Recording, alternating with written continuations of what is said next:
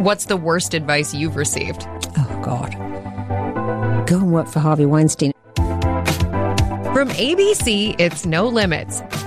I'm Rebecca Jarvis, and each week we're talking to the most bold and influential women playing at the top of their game, trying to demystify success and what it really takes to get there, and all of the trade-offs. Whether you're looking for answers or you just want to hear a good story, you're in the right place. Happy New Year to my No Limits family. I hope everyone had a great holiday season. Hopefully that feeling of it's all behind us isn't too depressing. This is our first episode of 2018. It's been about a year since we launched, and I want to thank all of you so much for the support, for making No Limits a reality, for listening, for subscribing, for leaving great reviews, for sending me notes on Twitter, the tweets that you send. I sincerely appreciate it so, so much. And we are really looking forward to continuing to build on what we've been creating here at No Limits and sharing more amazing guests with you. So without further ado, on today's episode, we have a woman who has made a massive mark on the publishing industry. It cannot be understated. From chronicling the life of Princess Diana to completely turning Vanity Fair around, she is an author. Tina Brown knows how to get your attention. Whether it's 1980 or 2018, she continues to captivate the audience. Tina Brown, welcome to No Limits. Good to be here, Rebecca. I'm thrilled to have you here. You have an incredible story. 25 years old, you become editor of Tatler. Correct. You moved to the U.S. and at 30 years old, ultimately become the editor of Vanity Fair. You worked there at 29, but you ultimately become the editor, completely turned the magazine around. It was desperate for a turnaround at that point. No advertisers. People weren't stepping up to the plate. You did. And now the Vanity Fair Diaries, your book, and you've published your diary entries from 1983 to 1992. Why on earth would you do such a thing? Well, I was going to write a memoir, and I have always kept a diary from the age of about 10, a voluminous diary over many years. And I was kind of going through the diaries for the memoir, and I came to the whole kind of section of Vanity Fair, and I just found it, frankly, such a wonderful surf through the wild ride of the 80s. And there was so much of it. I mean, that was the time I was most prolific. I mean, it was a sort of every night I would come back and write these voluminous entries because my eyes were wide with having arrived in America, and I just wanted to unload to the pages of my diary. And so I thought, you know what, I would have to cut so much of this to do a real memoir. And I don't really want to, because there's something really fun about not knowing what's going to happen next. And in a way, it's the kind of the story of the ingenue, who kind of gets there, arrives in a taxi, bumping along from, Kennedy Airport. With Dr. Ruth on the radio. Listening to, the driver is listening to Dr. Ruth Westheimer graphically describing a sex act. And I'm thinking, what am I doing? Where am I? How can this, where am I coming to? And from that moment, really, it's the sort of the journey of this sort of young woman who really doesn't know anything about America, learning about America, battling with the sort of media big shots and coming into the court of Condé Nast. And it just felt like a very amusing narrative once I edited that line, as it were, out of the diaries. I think what's interesting, you are a natural observer, and we talk a lot on No Limits about things that might appear to be things that would harm you or be harmful to you, but being an observer, even being an outsider, is part of your strength. Yes, well, I've always been a kind of beady-eyed observer. I have a writer's temperament in that sense.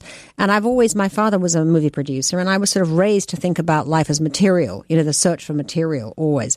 So I guess I was raised with that, mindset, if you like, of everything is the material. What is it going to be used for later? And that's really been my approach all along to every experience I've ever done, good and bad, has been like, oh my gosh, this is such amazing material. It's going to become something, a magazine piece, a book or something. And that's been my attitude throughout, really. I remember when I was starting out as a journalist, and I still do this, but everything was a story to me. It's true. And if you have that gene, which you obviously do like me, I mean, you're a kind of a news junkie and you're like an open pore, everything kind of comes pouring in. And you think about how it's going to work and how you'll play it out. And you think, my God, that's an amazing story. That's an incredible lead. Does anybody know what's going to happen next? And it's just either you have that story greed or you don't. Speaking of your father, you got kicked out of school 3 times and your father was always there to do what most parents wouldn't do. My father always took the view, and one of his favorite lines when he was summoned by the head teacher to deal with me, he would say, "How terrible for you to have failed with this extraordinary child." And then it would be, come on, Christina, we're leaving. You know, it's like, and out we would go. It's like, bring your case, bring your trunk, we're going. And head held high. You know, my parents would sweep out with me in their wake, you know, carrying a huge suitcase full of, you know, things that I've been kicked out of school with. This is going to sound terrible, but it reminds me of the bumper sticker that's like, my kid can beat up your kid. Like the parent who's proud for the wrong reason. But it doesn't seem like he was encouraging you to beat anybody up. It was like terrible parenting. I'm sure it would fail every test, you know, no accountability. But here I am. I was always a very disruptive kid. So, you know, he kind of endorsed that, which is perhaps why I'm a journalist today. Disruption. And to make that decision to be, you know, in your early 20s, mid 20s, living where you grew up in the United Kingdom, to make that call to come to New York. How did you think that through at the time? Well, it was a bit of a dance. I mean, you know, I was editing Tatler, which is a small, you know, glossy magazine in England with a kind of insurgent band of young friends and Turks. We had a tiny budget, but we made a great success out of it. We were bought by Condé Nast Magazines, which is, you know, the mighty American publishing house. And once we were in the kind of Condé Nast family, we therefore became much more cognizant of what was happening, you know, in the mothership in New York. And we began to hear these kind of distant strains of the launch of this new amazing magazine, which was bringing back the old legendary magazine Vanity Fair from the 30s. And, you know, Vanity Fair, I had all the collected books about Vanity Fair because I was always a magazine junkie, loved magazines, you know, defunct magazines, current magazines. I just was a junkie for magazines.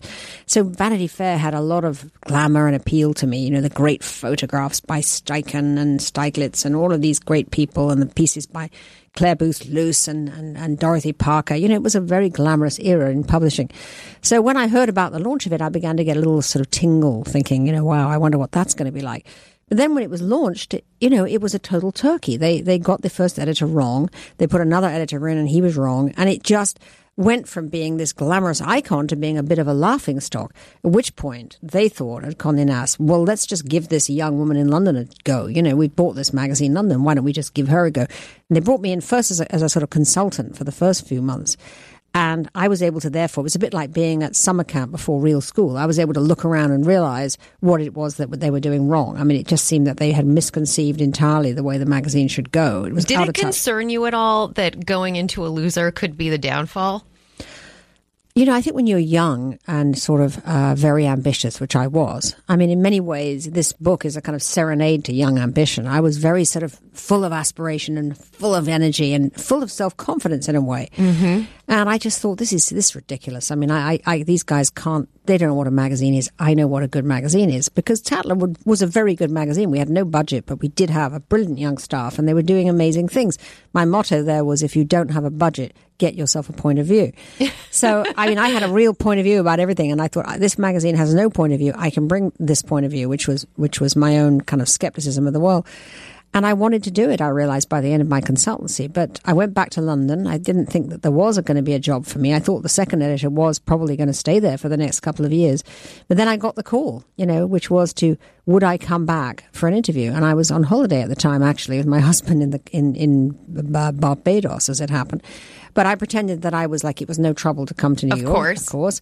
What about tomorrow? Sure, I said in the beach. You know, I had no clothes, right? I only had a sarong with me. You know, so I had to make it work. Exactly. I came into New York. I rushed off and bought something to wear, and had the job interview. I was offered the job on condition I started right after Christmas. And so I didn't go home again for 3 years. I literally had arrived in New York to edit Vanity Fair with a suitcase full of sarongs and flip-flops, and stayed for the next 3 years before I really went back to London, you know, before I got my head up to go back to London and get all my things. And you know, we rented our house and all of that. So it was a very, very exciting time. And I was plunged into just turning around a flop. And, you know, I just dug in straight away. And, you know, I had wonderful time, in a sense, because there was a lot of good material, a lot of good editors, and a lot of very, very wonderful things that were in the drawers of that office that no one was looking at. And I went in over the weekend and I started ransacking the art department looking for something I could publish in the first issue. And I opened a drawer, and lo and behold, there was this amazing unpublished portfolio by Annie Leibovitz, who'd been sort of hired but wasn't being used at the time. And I unpacked this folder, and in it were these fabulous pictures that Annie had taken of comedians, pictures like, you know, the famous Whoopi Goldberg in a bath of milk, you know, which was became an iconic Annie photograph, or Pee Wee Herman hanging upside down from a lamp, hilarious pictures that she took. And I said, let's call this, it was the April issue. I said, let's publish this in 8 pages, called it April Fools. Of course. And it was just magical. It really was. And we sort of went from there. I redesigned the magazine with the art department in a long weekend. We made it much crisper and stronger looking, and threw out all the kind of busy typefaces and all the kind of messy layout that was so confused looking, and did something that was very strong and clean, and really created the look of the magazine as it is today. I mean, it's changed very little. We created a front of book section called Vanities and a back of book section, called Fanfare, which was about the arts. And we did changed the covers into being kind of well-known celebrities, from which it's continued to this day. And provocative. The first cover was it's called Blonde Ambition, and we did a wonderful portfolio by Helmut Newton of all the sort of rising blonde actresses in Hollywood. And we called it Blonde Ambition, and I put this new actress, Daryl Hannah, as it was, on the cover, blindfold, carrying the two gold Oscar statuettes, like the Statue of Justice, Blind Justice. And it was very sexy and provocative, and had a kind of slightly edgy S&M flavor to it, which I wanted to do because I said, we've got to show right away this is getting away from stuffy sort of New Yorker wannabe, which is really what it was. And immediately there was a buzz about it. How much pushback did you get at the time when you came in with all these new ideas? Well, it was not a friendly staff, obviously, because I'd inherited a staff that had had 2 editors in 9 months, and they certainly weren't looking for me coming in from London. Who was I, So there was a lot of political difficulties for me within. My major thing I had to do was to sort of circumvent the politics of Condé Nast itself, because it was like the court of Louis XV at the time. There was Cy Newhouse, who was the august family owner who owned Condé Nast, and he was a quirky, sort of mercurial character, shy, small, short guy with a sort of interesting reluctance really in power, but very, in a way, capricious and strong-willed, and had very strong ideas about what a publishing company should be, good ones too. He made it into a powerhouse. And then there was the editorial director, who was really the sort of editorial power there, who was called Alexander Lieberman, and he was this Russian emigre, very elegant, very patrician. For an editor, it was a bit like being an artist with Picasso upstairs in the attic. He would come down with his sort of balletic back, and he would sort of, wander through with a very Douglas Fairbanks moustache, and it was all very grand. And it was very sort of political, lots of power politics. So one of the fun things about reading the diaries was the sort of daily negotiation of politics, trying to figure out, how to be a manager of, in a much bigger pool. Condé Nast seemed to me an amazingly intimidating place after my little tiny job in London. I felt it was like General Motors or something with, an HR department and a lawyer department and a this department. There was a structure and an org chart. There was an org chart, and somebody came in and asked me how I wanted to design my office. I was kind of astonished. I just said, a round table, So it was all very exciting. And at one point, in those days, Condé Nast was such a kind of social place, and the editors used to go for lunch at the Four Seasons, which it's $250 for a salad at the Four Seasons, but that's where the editors were supposed to go for lunch. And I remember my first lunch there, Alexander Lieberman came down and said, "My dear, I hear I had a piece of rather difficult news yesterday." I said, "What was that?" He said, "Well, I hear you had quite the wrong table at lunch." I said, "What do you mean?" He said, I gather you were sitting in the gallery. I said, "Well, yes, I was sitting in the upstairs of the restaurant." He said, "My dear, that is Siberia." He said, I didn't know what he meant, Siberia. I said, "What do you mean?" He said, "You should be on the main floor, my dear. You should never be sitting in the gallery. I will make sure that we call the maitre d' and make sure that you're seated in the appropriate place in the restaurant." And I thought, as I read this, this is unbelievable or funny, really, to read now, when, God knows, people's expense accounts, $250 for lunch, you'd be sort of fired on the spot probably for doing that. But this was Condé Nast in the 80s, and this is what every editor, was allowed. It was the good life back then, apparently. It was a pretty good life, I have to say. It was, it was a time when magazines were very confident and affluent, and tons of advertising. Vanity Fair didn't have any advertising when I arrived, but, Condé Nast itself was booming. And, to be an editor then was to be a very powerful figure. If you were the editor of Time or Newsweek, you were a demigod with a building saying Time and a building saying Newsweek. All of these things have changed, of course, since digital disruption. So it now does feel very much of a sort of portrait of a vanished age, which makes it I think, even more piquant to read, really. One thing that blows me away is, given how ambitious and assertive you are about getting into these roles, you're still not asking for a raise. Right. How can that be? Well, the thing is, as you see in the diary, there's many competing longings and lots of insecurities in there. As I sort of, on the one hand, yes, I have a lot of bravado about my professional sort of confidence, and I know what I can do, and I don't have any sort of self-doubt about that. But I've never, I have a traditional, alas, woman's reticence about sort of asking for money for myself. And after a few years, first of all, I was very grateful every time I was given a little bonus here and a little bonus there. And then when I realized I'd turned around this thing from being on death's door to being a juggernaut, I realized that I actually should be getting paid a heck of a lot more than I was. And then I found, to my wrath, that the editor of GQ was actually being paid more than I was. And that really did it. I thought, that's it. I'm going to get a raise, but I didn't know how to ask for it. So I actually went to an agent. He was known as a super agent at the time, a lawyer, Morton Janklow, who was a fantastic negotiator. And I said to Mort, I need your help. And he had a close relationship with Cy Newhouse. He said, listen, I will take care of it. And as it happened, I had just been offered a job by the opposition at Hearst to go and edit Bazaar. Which is a good time to ask for a raise. Which is a great time to ask for it. So Mort Janklow said, look, we've just been asked by this is a perfect situation, and there's a job out there you actually would rather like to do. And I said, yeah, I will do that job if I don't get a raise, because it's a great company and it's a great title. So Mort said, perfect, and let me do the rest. And he went in and he did get me a big fat raise. And to this day, I kind of think, why couldn't I just walk in there and do that for myself? Why couldn't you? Didn't have the confidence. And I still find it very difficult to ask for money for myself. I don't mind asking for it for charity. I don't mind doing it as a fundraiser. I'll be quite aggressive about that if I think it's for something I believe in, that I'm raising money for. But if it's about a raise for me, I find it very difficult to do. When you look at the research, women don't ask for raises very frequently, and as a result, they don't get the raises as a result of that. So it's something to always be thinking of. You obviously, throughout your career, in addition to Vanity Fair, you went to the New Yorker, you turned things around there, you launched the Daily Beast, you were editor-in-chief of Newsweek and the Daily Beast simultaneously. You're the CEO and founder of Tina Brown Live Media, where you launched the Women in the World Summit. That was 2010 that you launched that. Yep. I think of that as the original women's conference, because back then there really weren't the number of women's conferences that we see now. There was kind of two. I think there was a business conference, and there was then I launched Women in the World. Women in the World, yeah. I mean, at that time, it was so hard to get anybody to sponsor it. I had a concept that I wanted to bring together extraordinary women who you don't usually hear from.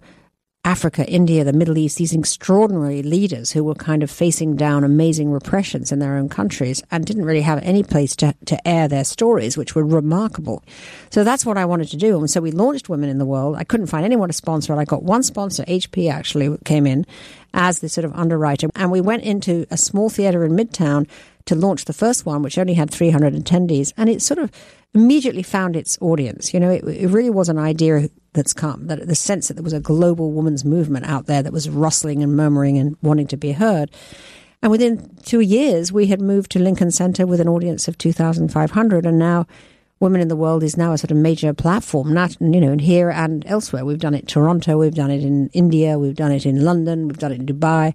So it's now something I spend most of my time doing, because it's a very, very rewarding and exciting.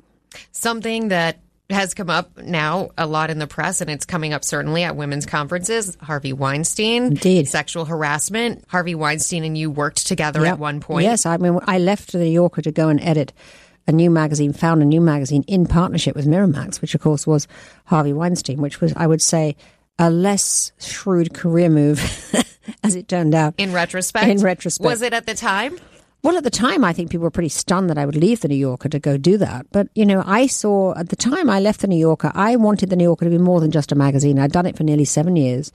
It was very exciting. But I felt it should become now a radio show, a book publishing company, a events company. I saw a lot more expansion, in a sense, for the New Yorker. I actually was right, as it turns out, but I was also very early in that perception. And Condé Nast didn't see it. They didn't want it. They basically said, go back and edit the magazine. We don't want to do these things. Along comes Harvey Weinstein, who pitched me, in a sense, exactly what I wanted to do. You know, he said, come up to Miramax, start a magazine. You can do a book company as well. You can do, you know, we could make movies out of the stories that seem the most movie worthy, etc. And it seemed an irresistible idea. He was doing The English Patient. He was doing Shakespeare in Love. He was doing all of these wonderful movies. Had you heard anything at that point about? No one had really. I mean, no. To me, he was a rough diamond tycoon, you know, Hollywood character who was a great entrepreneur in his own way, a great entertainment tastemaker.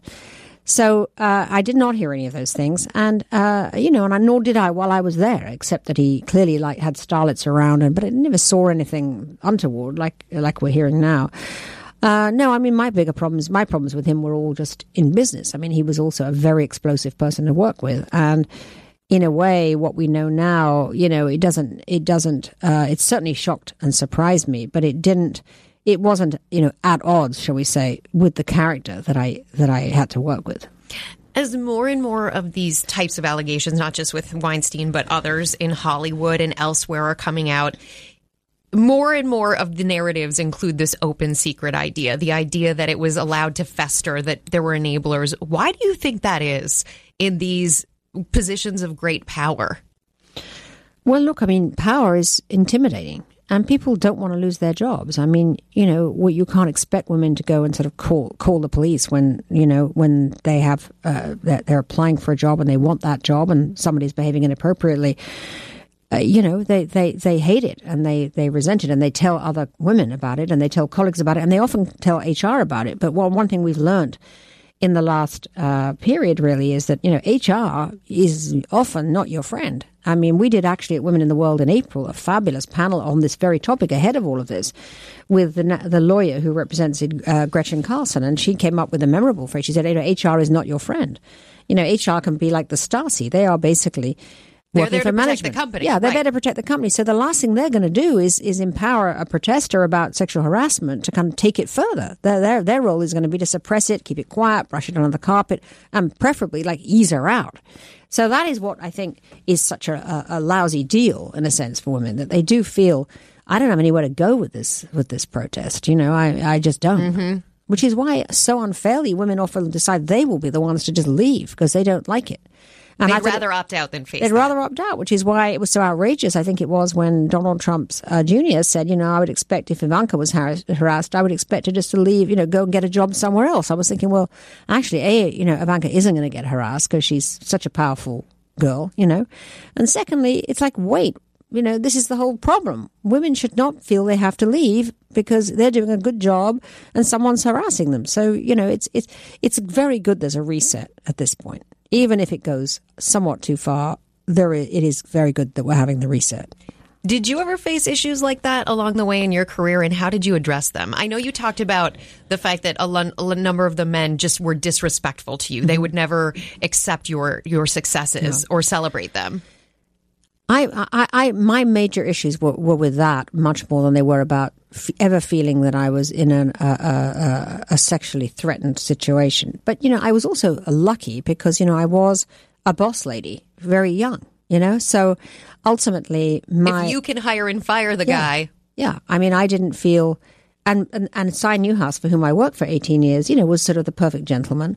So I never had that issue where a superior, you know, was making me feel uncomfortable in some way, which I think is a completely unforgivable situation to put a woman in.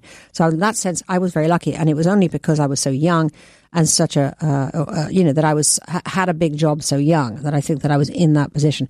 I think it's very, very different if you're in a position where, you know, you are economically dependent on a person who is definitely expecting sexual favors in return for promotion. And that is something that I think so many women face. You know, I think in retail and in the food and beverage business, it's a huge problem. I think we've seen it to be a huge problem in Wall Street. We've seen it a problem in the military. So this is something that is not discreet to Hollywood by any means.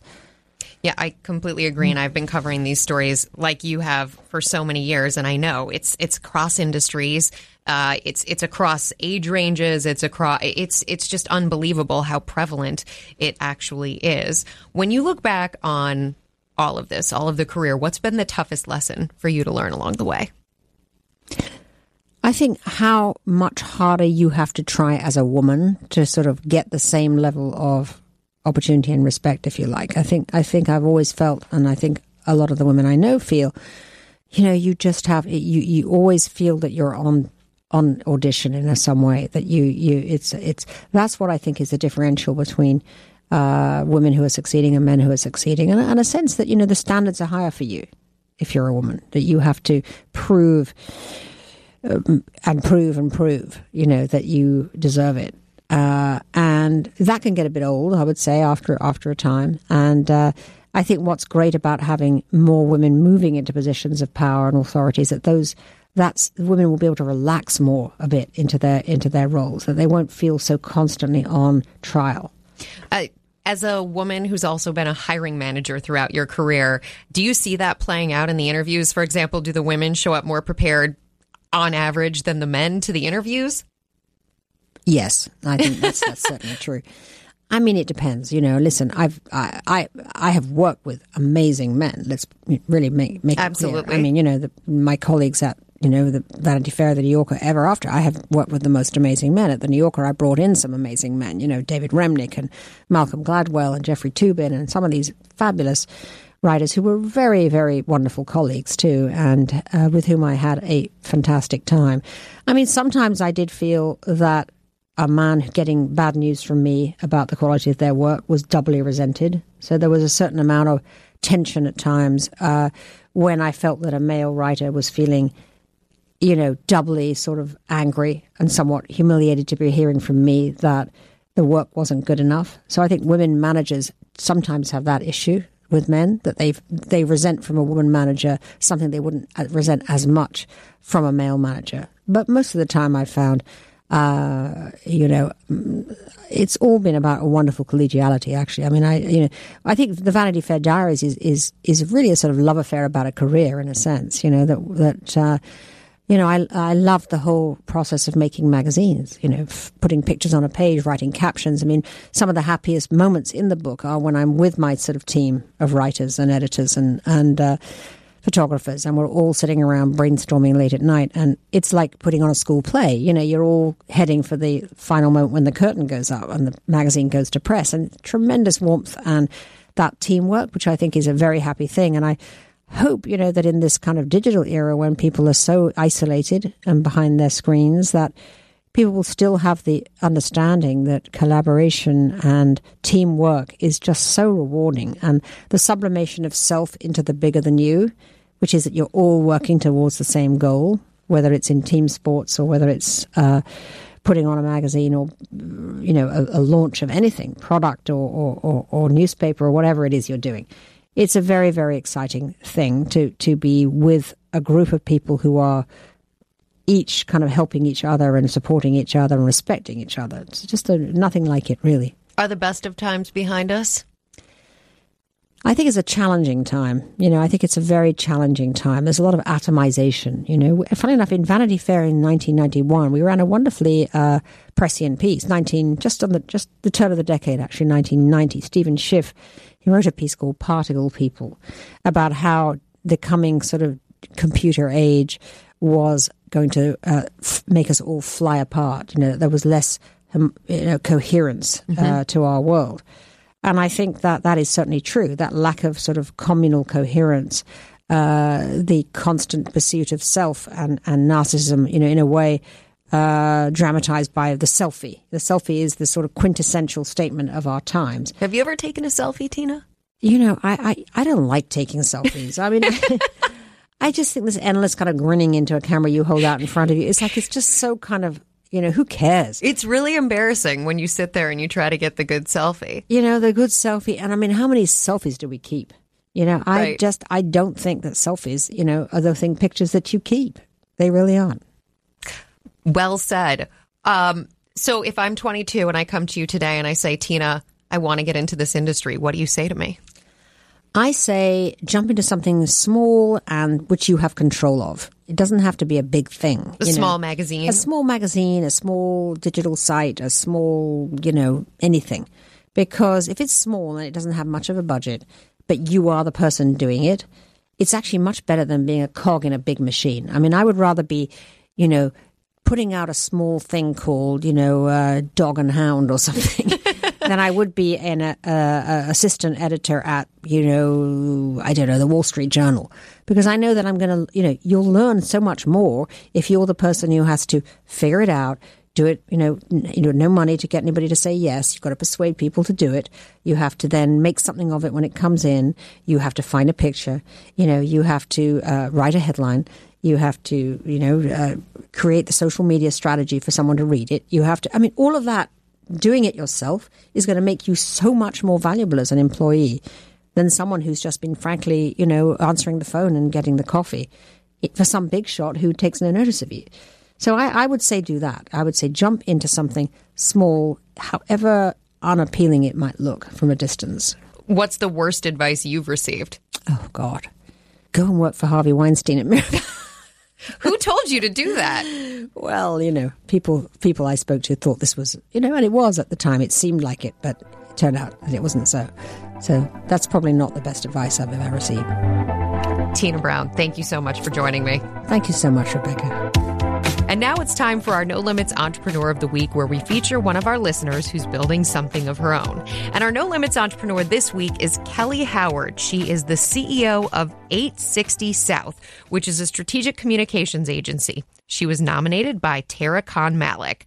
Kelly is currently based in Los Angeles, but she was originally born and raised in Owatonna, Minnesota. Love a Minnesota girl. Love anyone who gets their start there, because I did. She graduated from Iowa State University in 2008 with a degree in journalism and mass communications. As I'm sure all of you remember, 2008 was peak financial crisis, therefore a very difficult time to get a job. Kelly says she sent out nearly 400 resumes and received an offer from Kip Morrison and Associates, a fashion, beauty, and lifestyle PR firm in the heart of LA, where she remained for 3.5 years before making the move to the communications company Post and Beam in 2013. Kelly spent 4 years as Post and Beam's West Coast director, and then at the end of 2016, she acquired and rebranded the business, and 860 South was born. Kelly made rebranding a priority and streamlined the company's focus to fashion, beauty, and lifestyle. Because there was already an existing business infrastructure in place when she took over, she was able to focus on setting up 860 South as its own entity. One of her biggest challenges has been managing the day-to-day responsibilities, compounded now with the responsibilities it takes to run a business. Kelly says to manage both successfully, it requires her to let go and delegate to the team as needed. She says she couldn't do it without her team, and as a business owner, assembling a team of true talent that you can trust is one of her greatest rewards. If she could go back and give herself advice, she says go with your gut, but recognize that good things take time.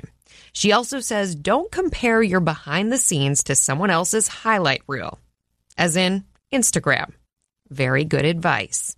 Congratulations to Kelly Howard. I wish you and 860 South continued success, and thank you to Tara for the great nomination.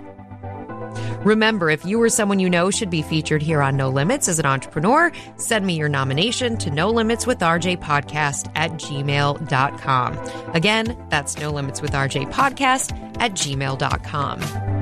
I love hearing from all of you. I love reading your emails, so keep them coming. You can obviously also reach me on Twitter, Instagram, Snapchat, Facebook, and LinkedIn at Rebecca Jarvis. Don't forget to use the hashtag NoLimits. And before we go, a shout out to the fabulous team here who makes this happen week after week. Our producer, Taylor Dunn, our editor, Michelle Boncardo, our research assistant, Annie Osakwe, and the rest of the team here at ABC Radio, Elizabeth Russo, David Rind, Josh Cohan, Andrew Kelb, and Steve Jones. Thanks to all.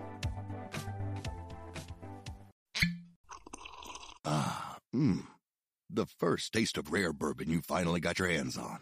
That's nice. At Caskers.com, we make this experience easy. Caskers is a one-stop spirit curator with an impressive selection of exclusive, sought-after, rare, and household names in the realm of premium spirits and champagne. Discover the top flavors of the year now by going to Caskers.com and using code WELCOME10 for $10 off your first purchase. Get $10 off your first purchase with code WELCOME10 at Caskers.com.